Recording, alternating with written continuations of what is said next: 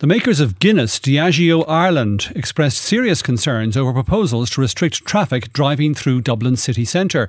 The Minister for Transport, Eamon Ryan, has said he expects the plans to start coming into effect from August. The Irish Times reports today that Diageo urged Dublin City Council in a submission not to block its historic route to Dublin Port by removing its lorries from the North and South Quays. Well, Stephen Browne is Head of Public Affairs with Dublin Chamber. It represents more than 1,000 businesses throughout the greater Dublin region. He's on the line now. Stephen, thank you for taking our call this afternoon. I think Diageo are among the businesses which are members of the Chamber. Do you share their concerns?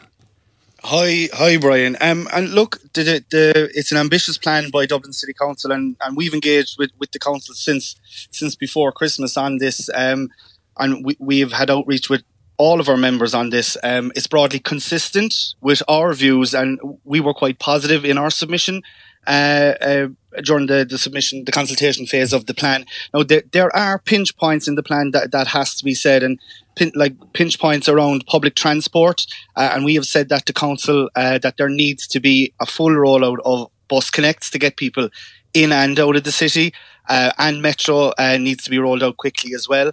And as Diageo said, the pinch points there around getting their heavy goods vehicles down to the port will need to be addressed by the council. And in our engagement with the council, they have told us that they will continue consultation with businesses as this is being rolled out. And I think something that has been lost in the talk about this is that if your destination is in the city, you can still drive into the city centre. Mm-hmm. But particularly in relation to Diageo and getting their product from the brewery down to the port, I mean, those movements, I think, represent the majority of truck movements along the quays. So what potentially is a solution for this?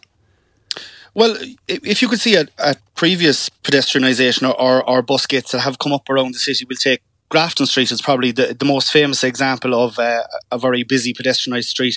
There are times in the morning where goods vehicles can access Grafton Street. Mm-hmm.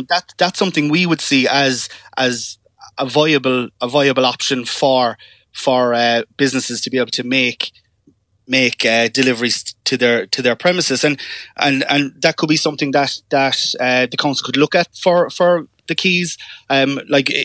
I attended myself the council meeting during the week where this plan was presented to councillors and to stakeholders such as ourselves, and they said, look, there is continued consultation. And I asked the question, would it be ideal? And it wouldn't be, let's be realistic, for HGVs to go through residential areas. Which are the alternative routes that Diageo has highlighted. Yes, exactly. And that wouldn't be ideal for anybody else. And it wouldn't be ideal for residents living in, we'll say, the likes of Stony Batter or areas on the North Circular Road. So we will, and ourselves, on behalf of our members, will continue to engage with the council on this. And what other concerns, if any, have members of the Chamber been raising with you about this plan?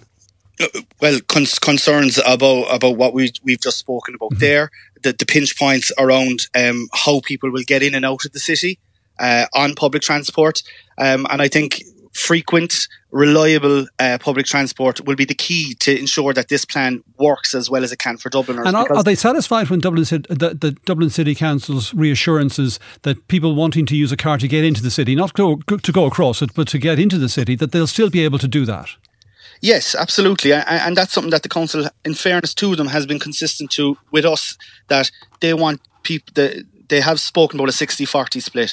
So 60% of private car vehicles are using the city as a true route, where the 40% who want to come into town or need to drive into town because they have no other alternative will be able to do so. And I think they have, in fairness to the officials in council, have underscored that consistently throughout this process. All right, we'll leave it there. Stephen Browne from Dublin Chamber, thank you very much for that.